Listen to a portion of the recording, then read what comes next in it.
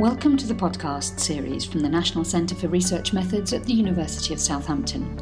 In today's podcast, Professor Fiona Steele from the University of Bristol talks about research for the NCRM node Lemma, looking at the issue of selection bias in the analysis of the relationship between mental health and being out of work.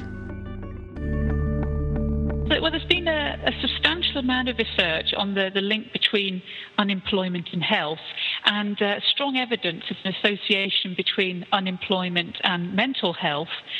And this is clearly of major public health significance, given the increase in unemployment during the recession and also high prevalence of poor mental health in the UK. So looking at previous work, we saw that there were sort of two gaps in the literature. Firstly, many studies had rather limited information on adult health. They perhaps only had one measure taken during adulthood. So there was often a long gap between the experience of unemployment and when health was measured. So we thought that much more could be done using panel data because there you have annual measures of employment and of health.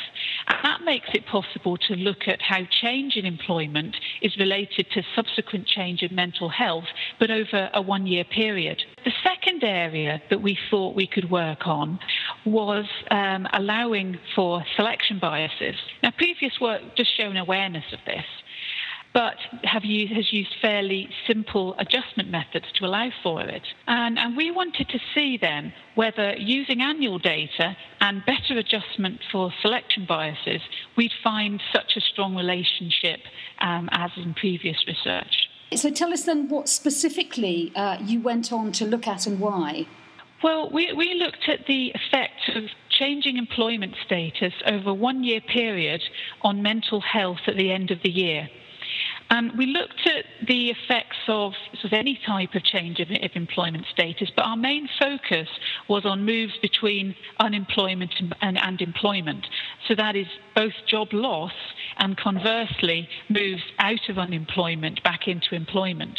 And the method of analysis we use adjusts for two broad types of selection effect, which has been discussed quite widely in previous work.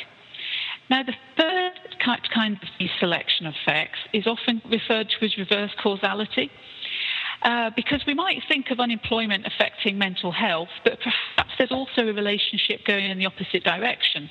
Perhaps people who are in poor mental health have got an increased chance of being out of employment. So that's the first type of selection. The second type of selection arises when there are some factors that we haven't adjusted for in the analysis which influence both a person's employment status and their mental health. Now, we'd expect that both of these types of selection will inflate estimates of the effects of job loss on mental health, so it made the relationship look stronger than it actually is. So the main aim of our research was to look at these selection effects and see what impact they had on the relationship of interest. So where did your data come from? What information did you have to make use of? What sort of information were you able to come by and from where? Well, we used data from the British Mental Panel Study, and that gave us information on around 9,000 men over an 18-year period. That's from 1991 up to 2009. And these men were interviewed every year, and we had information on their employment status at the interview. And the measure of mental health that we used is a self-reported measure, very widely used. It's called the General Health Questionnaire. That's a widely used screening instrument for distress and anxiety. So those were the two main measures that we used. And from a methodological perspective then, how did you go about looking at that data in order to account for the concerns that you had about this whole issue of selection bias? Well, we made a number of adjustments for selection, and then we looked at the impact that each one had on estimates of the effect of job loss and also of returning to employment on mental health. So if I just go through what those adjustments were, well, first of all, and in common with what other studies have done, we adjusted for a person's mental health before they had any employment change. And that gives us an adjustment for this reverse causality problem.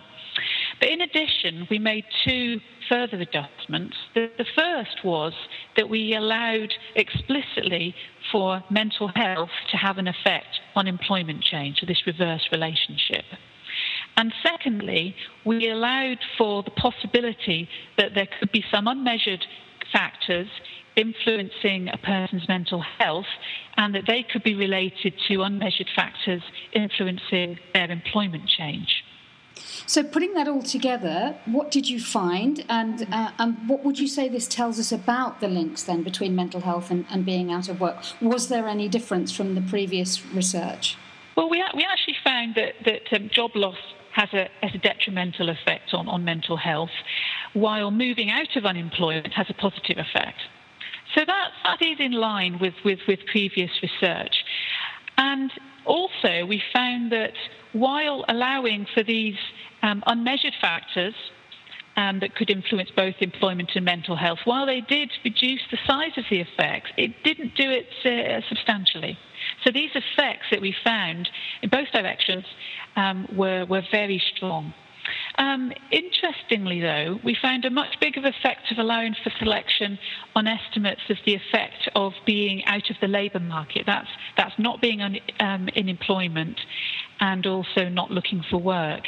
And this makes sense because a high proportion of those men are out of the labour market because they're long-term sick and more likely to be depressed. So if you're interested on those transitions in and out of this economic inactive group, selection bias is a real problem, but it's not if you're looking at the effects of moving between employment and unemployment.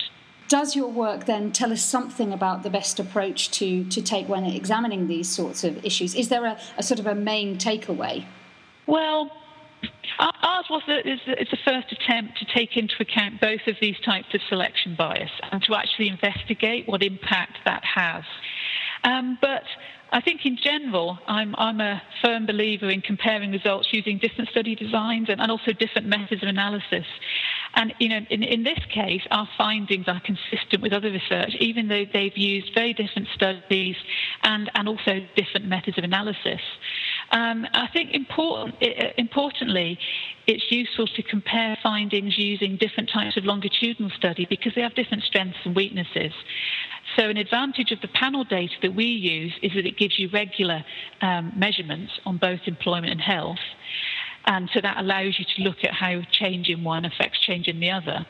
But these studies usually start in adulthood, so you don't have information on early life experiences, family background. So these are the sorts of unmeasured factors that I was talking about earlier that are likely to affect both your employment chances and also mental health.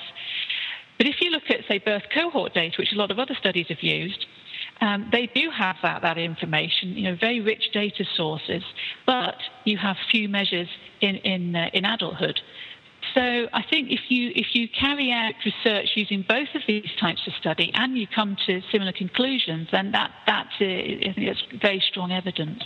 And just finally, Fiona, what are your own plans for taking this research further or this type of work further? Well, I think the main area for future research would be to try and unpick what it is about being unemployed that has this detrimental effect on mental health. So I think we can say that there is a strong relationship there, but we haven't looked at what the pathways are. I mean, an obvious pathway is going to be through unemployment changing a person's financial circumstances. But other possible pathways are through effects on self-esteem, for example. So there needs to be further work to better understand, what that link is.